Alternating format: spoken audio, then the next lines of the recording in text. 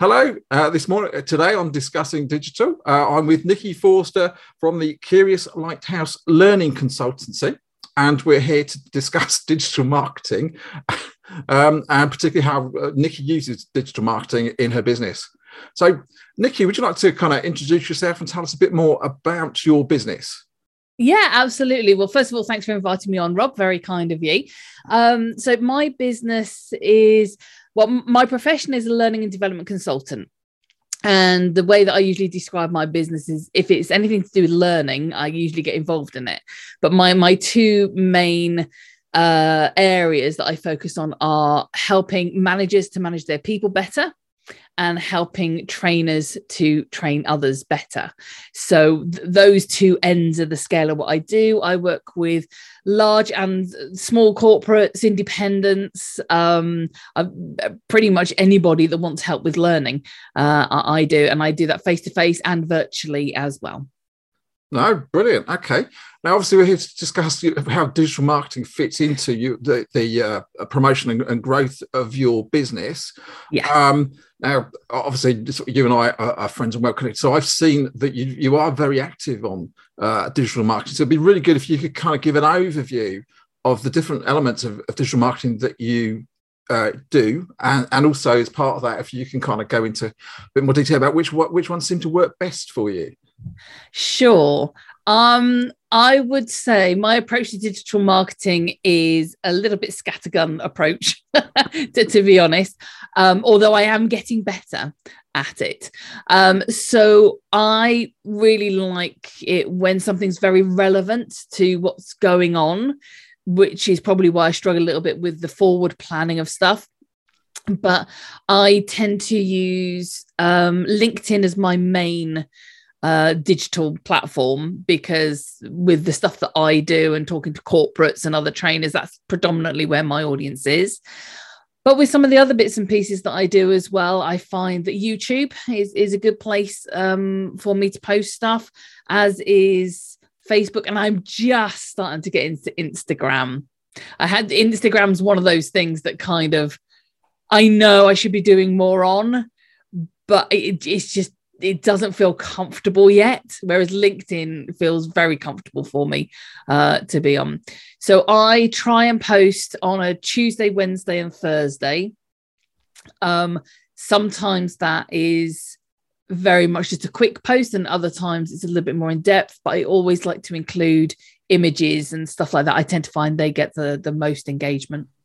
Yeah, it's really interesting you saying there about one that you have identified that LinkedIn is a good platform for you because of your kind of most clients that you're looking for are there. Yeah.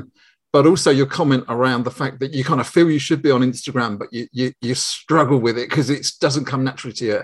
And I think that's really important for people to understand that is the case. I think it's for me, quite often it's actually focus on the one that works best for you, and don't always worry about you feel like you're under pressure to be on the others.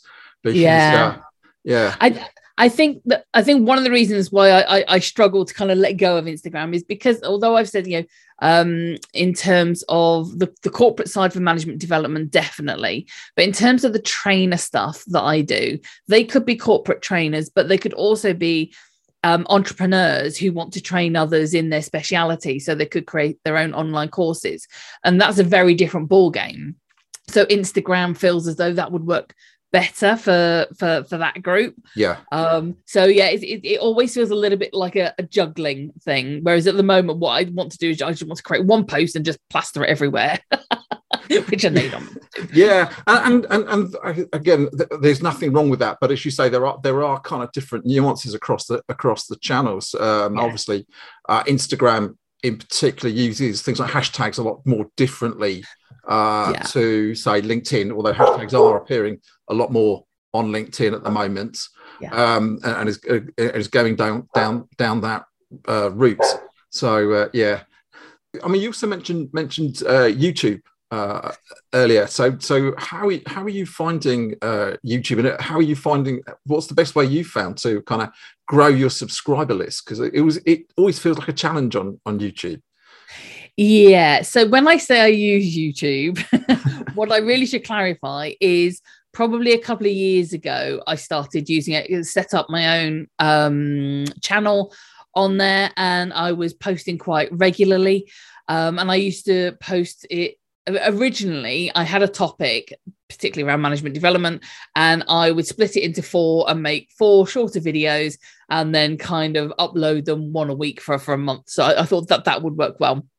But what I realized was that people don't particularly like parts, part 1, part 2, part 3 on YouTube. They just want something that's condensed down into 2 or 3 minutes, and then they can go off and do something else.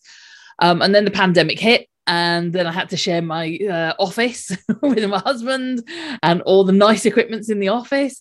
So that it kind of went by the wayside. And so doing videos for me has kind of been put on the back burner a bit. But when I pick it up again, what I really use it for isn't so much to grow the channel on YouTube. It's more a case of uploading it there so that I can create subtitles, because for me, that's the easiest place to create them. Yeah. And then B, upload it to my website, because again, it's the easiest way of doing it, or posting on social media. So I almost use it like a software tool rather than a digital marketing tool, if that makes sense. No, it does. It makes perfect sense. And actually, your comment there about using YouTube for subtitling and creating captions, I use it exactly the same way at the moment. Because, as you say, it's got a very good transcription engine. And so it then takes minimal effort to kind of make the subtitles more readable, whereas I certainly found things like Facebook, where they've got transcription services, you have to do a lot more editing. I mean, talking about visuals and things like that, I know one of the things that you've kind of been focusing on in your learning and development marketing is around the use of Lego, so which is a great visual product. I mean, how have you found that has helped? Oh, it gets so much more engagement, because I should explain that when I am training people, I don't like taking photographs of people while I'm training them. I think it's off-putting, and I think as though people feel as though they then have to almost like put on a show of what they're doing. So sometimes I will take pictures of if they're doing an activity, so that people can see the props that I'm using, and Lego is one of those props. So it really helps me to show people the kind of stuff that I'm doing. And everybody loves Lego, and it's so bright and colorful. And I use it within my management development, but also within training. And I also have it for other trainers to be able to use as activities. So it kind of covers quite a wide range of my business, which is why people probably see it quite a bit. But yeah, the visuals of that, I think it just kind of takes people back to their childhood, or if they're parents playing with their own kids. So it's universal. You cannot sit at a table with Lego in front of you and not pick it up and start building stuff with it. It's almost impossible to do. Yeah. So yes, yeah. I do find that I do use a lot of Lego imagery in my social media posts, but like I say, it does get really good engagement. Yeah. And do you actually, obviously, sort of like, as you say, you're using it during courses, whether that's online, because I know sometimes you actually send out the Lego packs to the person you're training, yes, and things like that. So do you actually kind of take some images while you're doing the training? So effectively, you're almost creating content whilst you're doing something else, rather than having to make a special effort to create the content? Absolutely. So if I'm doing it, I've just finished doing a one-to-one management development program virtually. So the whole program was virtual. So I sent all that stuff out to them. And rather than trying to take screenshots of them holding things up, I was showing my setup here in the office, where I've actually got the Lego off to one side so that people can see, that's the props that we're going to be using today. So yes, I do think the stuff that gets a lot of the engagement is the behind the scenes and the in the moment stuff, rather than the setup, of everybody, holding their certificates or that kind of thing. I think people like to know what's going on. How did that come to be? What's that person actually doing? How are they making a success of something? And I think people enjoy the journey rather than the end result. Otherwise, it would just be me banging on all the time about come buy my my services, my courses, and things like that. And those direct sales pitches don't get any engagement at all, except from your cheerleaders who really like the stuff that you do. You're absolutely right. I do take a lot of the in the moment and the behind the scenes images. Do you do any sort of other stuff, like things like email marketing, to try and kind of keep people informed about what you're going on and stuff like that? I've tried. I've tried. So I have a couple of freebies in terms of online courses, and I'm just doing some more ebooks. Just short kind of 12 ways to ... type of stuff. And I do have something set up that can acquire people's emails for that.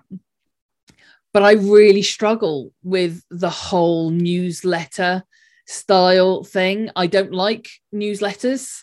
I don't read other people's newsletters. I've got no desire to create my own newsletter. Yeah.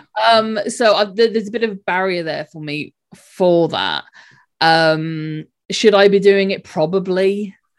But in a way that works for me, and I haven't worked out what that way is yet. It's certainly not a bulk standard monthly newsletter. I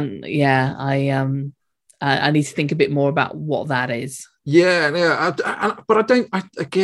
I think it's important. You say that there are barriers. If you've got a mental block, for want of a better word, or like, this is something that doesn't work for me, I don't think you should beat yourself up about the fact that doesn't work for me. But actually, I'm happy doing this stuff, so I'll do lots of that. Because sometimes people kind of you hear gurus say you got to do this, you got to do that, and then you beat yourself up and don't do anything. Whereas actually, if you go, I can do this bit, I like doing that bit, a bit like you were saying about earlier about LinkedIn is something I like, I'm happy with, so I can do lots of that. Whereas this other stuff, it just it's hard work, and life's hard enough anyway. Let's not try to do something hard that you can do relatively easy. And as I said before, I know you do loads of stuff anyway, so it's really good. What you do is good anyway. So just touching back again on sort of some of the stuff you do in Repurpose, obviously because you do training courses anyway. Do you have, I think you mentioned you had a couple of freebies that you do. So have you got any training platforms where you put courses that you've created to at least hopefully get you some additional income that way as well, rather than being just a marketing tool for digital marketing? Absolutely. So for example, the Lego that we talked about earlier, as I said, I use that across several different areas, both in terms of using it to help managers to open up and discuss things and things like that. But then I take those activities that I've created and put them into a course so that other trainers can come and have a look at those and then use them for their own learners. So I've got several online courses specifically around that.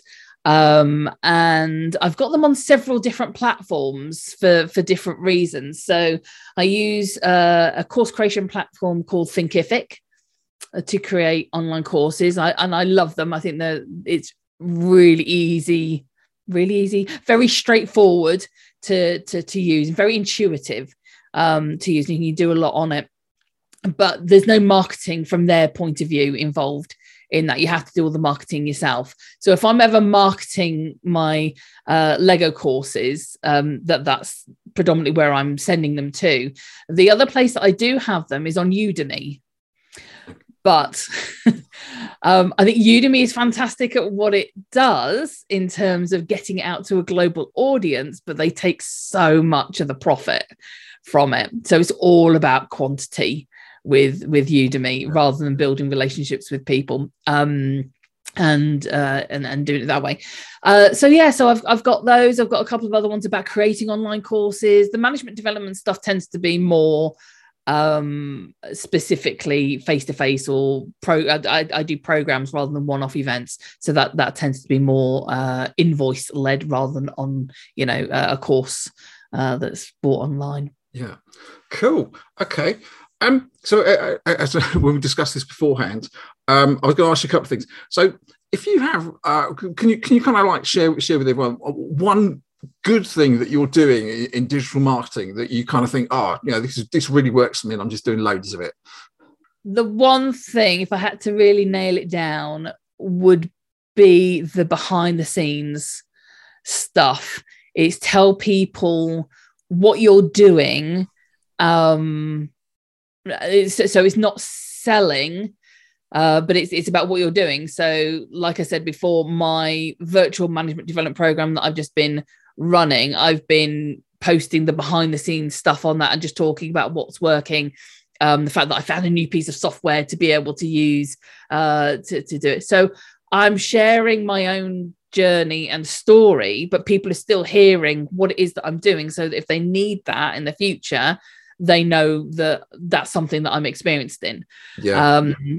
So that is what I would say, rather than trying to sell on social media, is share your story and your journey and become the person that people think about when they need that.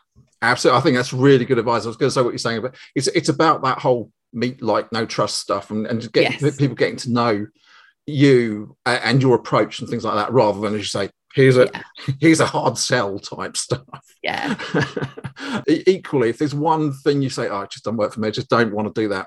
I actually think this is something I learned very early on in when I went into my own business. So I started up my own business end of 2015, and I think for probably at least 6 months, the way in which I did digital marketing was how I thought I should sound and how I thought I should come across, which was still kind of very corporate and very, and I'm not saying I'm not professional, I am, but I'm very informal. And it took me a while to realize that actually, if somebody's going to buy a service from me, then they get me.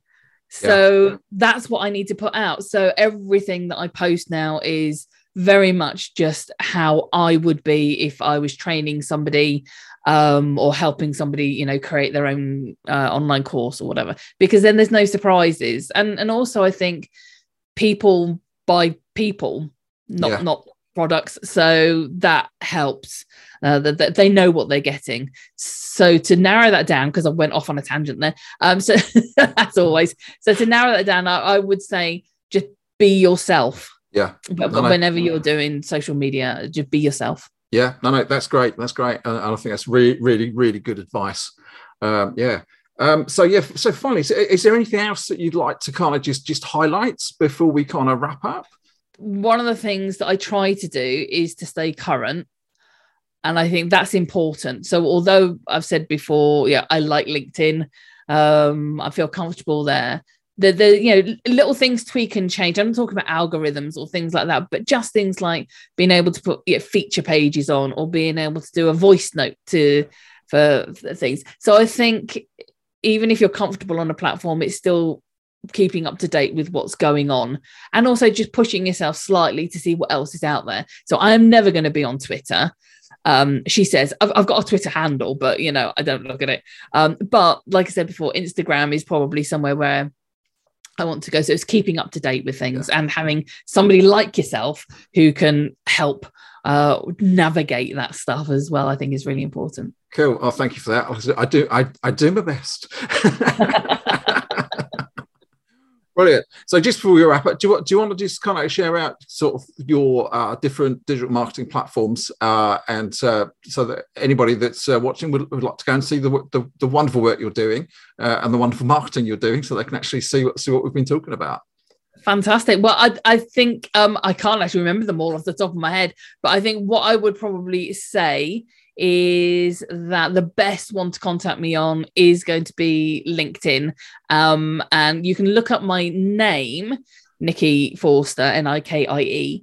But actually, I think it's probably going to come under Curious Lighthouse. So if you look under Curious Lighthouse for anything, Facebook, LinkedIn, Instagram, it's all under Curious Lighthouse. Okay. So that is what I'd probably say. But LinkedIn is if you're looking for a response from me, that's probably the best place. Place to go. Yeah, that's fine. And you have sent it through URLs and that. So we will share them in the comments where with the descriptions on the videos.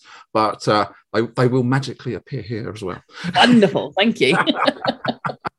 Okay. Well, in that case, I do thank you for your time today. And I hope everyone's enjoyed watching this, because Nikki's just shared a load of really, really good tips. So I would suggest actually you want to go away, watch this video a couple of times and really take apart some of the great tips that Nikki's done and shared with us today. So yeah, thank you ever so much, Nikie. And I look forward to catching up with you again in the future. Wonderful. Thank you very much indeed, Rob.